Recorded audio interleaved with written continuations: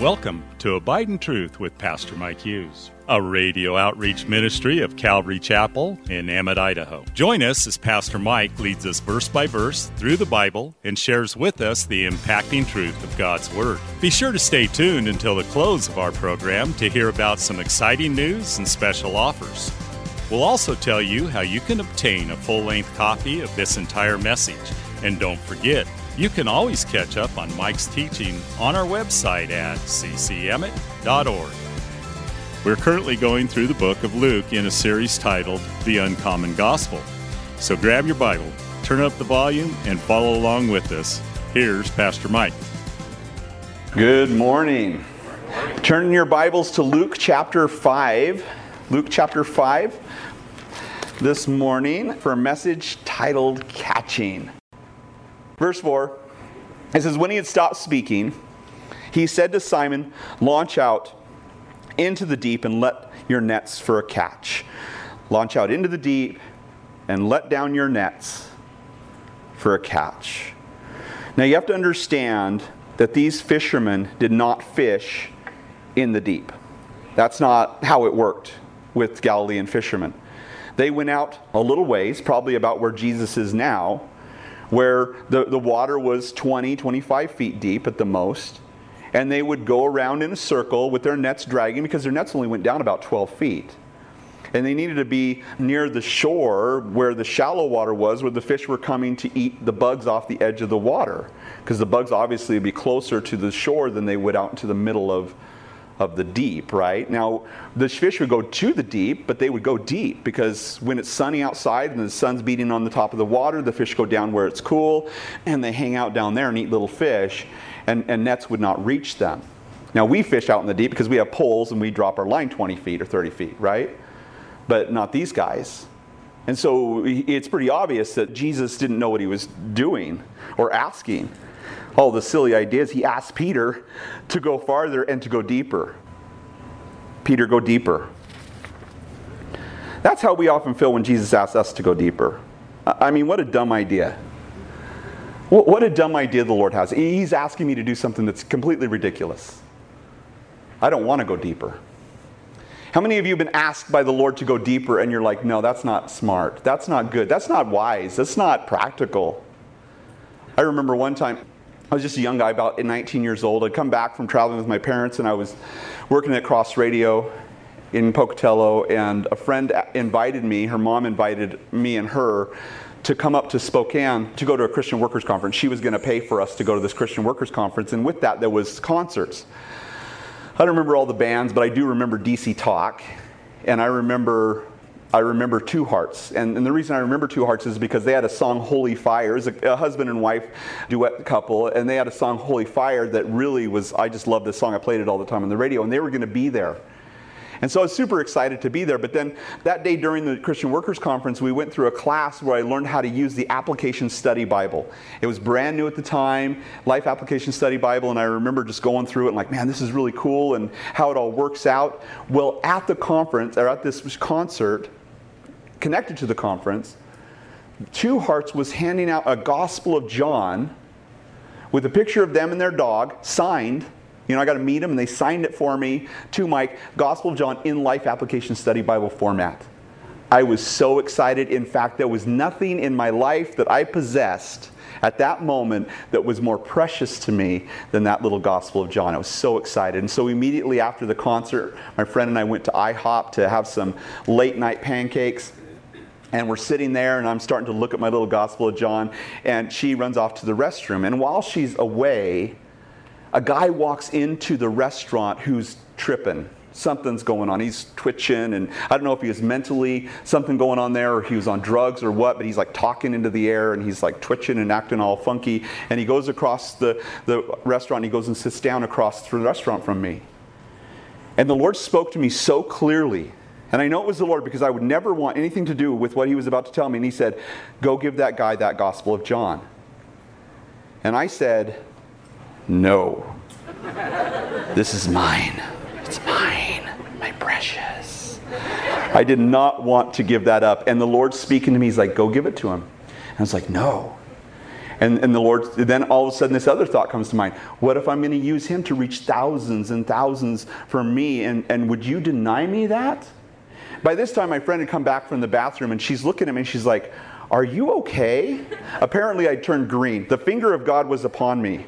And I didn't say a word to her. I just looked at her, and I looked down at the Gospel of John. And at that point, I had to get rid of that thing. Like, it had to go. And so I grabbed the Gospel of John. I walked across to the guy. I said, excuse me, sir. I said, I'm supposed to give this to you. And he looks up at me, and he's like, oh, thank you. And then he handed me a placemat with a puppy he'd drawn. It was weird. It was a weird experience. I have no idea what the Lord did with that. But sometimes we're just reluctant to launch out. Jesus doesn't tell him to fish. He said, let down your nets for a catch. Let down your nets for a catch. So Simon Peter lets Jesus know that he doesn't know what he's talking about. Verse 5, but Simon answered and said to him, Master, we have toiled all night and caught nothing. Nevertheless, at your word, I will let down the net. Did you notice that? Jesus, the fish are not biting. The fish aren't biting. When my son turned 13, my oldest, it was his 13th birthday. We happened to be in Homer, Alaska, visiting the Hurleses in their church. And Jesse said, hey, we should take him fishing for his 13th birthday. And so we went to the hole on the Homer spit. It sounds funny. The hole in the spit. And the spit is like a little mass of land that goes out into the middle of the Ketchimek Bay. And on the edge of the Homer spit, there's what they call the hole. And it's a big hole in the ground that the tide comes in and fills it up. And then the tide goes out, and everything came into the hole is stuck there until the tide comes back in. And it's quite large. Probably, I'd say about, I don't know, a couple football fields across. You know, it's a big round hole, and there's people shoulder to shoulder all the way around it trying to fish. And you can see the fish, the salmon are in there, and they're just, moving the water everywhere they go, and they're going around in circles, and they're moving the water, and you can see them. And usually you're throwing in and you're catching fish, and everybody's excited for it. It's overcast, perfect day for fishing. But for whatever reason, the fish just weren't biting. Nobody was catching anything. Everybody's fishing, nobody's catching, except for my son, I think, snagged one of them. And he was able to reel it in. But if you snag it, you can't keep it. It's against the law. You have to catch it in the mouth. You can't catch it in the top of the head. And then another guy caught one in kind of the back. And, Isaiah got to reel that one in. But we didn't get to keep any fish because they were snags. It's a bummer when you go fishing and you fish all night. And here's an expert fisherman who does it for a living, and he spent the entire night fishing and he was blanked. It was an exercise in futility. I don't know if you've ever been there where somebody says, well, why don't you do this or why don't you do that? Why don't you fast and pray about that situation? And what do people say when you say that to them? I've tried that. It doesn't work. I remember somebody said this to me not too long ago. You need to fast and pray about that situation. I tried it. It doesn't work. I said, how long did you fast and pray? 2 weeks on and off? Really? Because I've been praying for things for years that I'm still praying for. You just going to give up after 2 weeks? You think that that's it? Seriously? How many of you guys have prayed and the Lord answered it like within a couple days or immediately? How many of you? Okay. How many of you guys have prayed for several weeks, months, maybe a year, and the Lord finally answered that prayer? Okay, even more. Look at that. Okay, how many of you guys have prayed for years maybe, or even just prayed earnestly about something that you so desperately wanted, and then 10 years later you look back on it and you're like, thank you, Jesus, for not answering that prayer. Right? Because we don't know. His ways are not our ways. And yet we have this idea that, hey, if I'm going to try something, I'm going to give it whatever I think, and whatever I think about it, if it doesn't work in my time frame, then I'm not going to try it anymore. Oh, I tried that. It doesn't work. Oh, you need to do it this way. Maybe that's from the Lord. I tried it. It doesn't work. Or maybe you're that person who says, well, it doesn't work that way. That's not how it works. I've done it before. It isn't how you do it. And that can be frustrating when somebody tells you to do something that you've done. I've done it. I've been there, done that. Don't want to do that again. And yet the Lord's saying, I want you to do it. You know, it's interesting because when it comes to churches, and I think that this is something that is frustrating, is that it really all has to do not with the person, not even with the personality or the magnanimousness of the individual, but at the end of the day, it really has to do with God, doesn't it? You know, Pastor Chuck used to say, the right man in the right place at the right time. You know, and when you got the right guy at the right town, you know, he may have gone one place and completely, you know, nothing worked out, nothing happened, and then another door opened up in another town after just a magnanimous failure, it would seem, and you go to another place, and then the multitudes would come in for that guy. And really it has no rhyme or reason when it comes to us. It just really has to do with following the Lord. What's funny about that is, you know, I found out years later that I was the sixth guy that they sent out to Emmett. Thanks again for listening to Abide in Truth with Pastor Mike Hughes. If you would like a copy of today's sermon in its entirety, call us at 208-365-0991 or send us a text at 208-991-2756. Be sure to mention today's date. You can also listen to Pastor Mike's latest message on our website at ccemmett.org.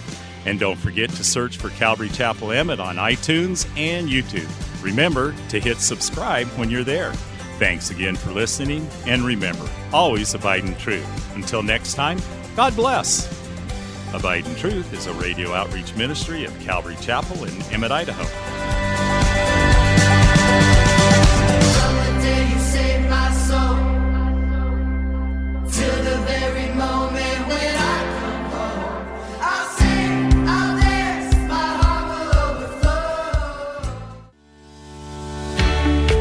Calvary Chapel of Emmett would like to invite you to watch our services live on Facebook. You can watch us every Sunday morning at 8:30 or 10:30. Just go to our page, Calvary Chapel of Emmett, and scroll down for the live service. It is an interactive experience. While on our page, feel free to watch previous Sundays as well. So join Calvary Chapel Emmett Sunday morning at 8:30 or 10:30 on Facebook. We look forward to seeing you.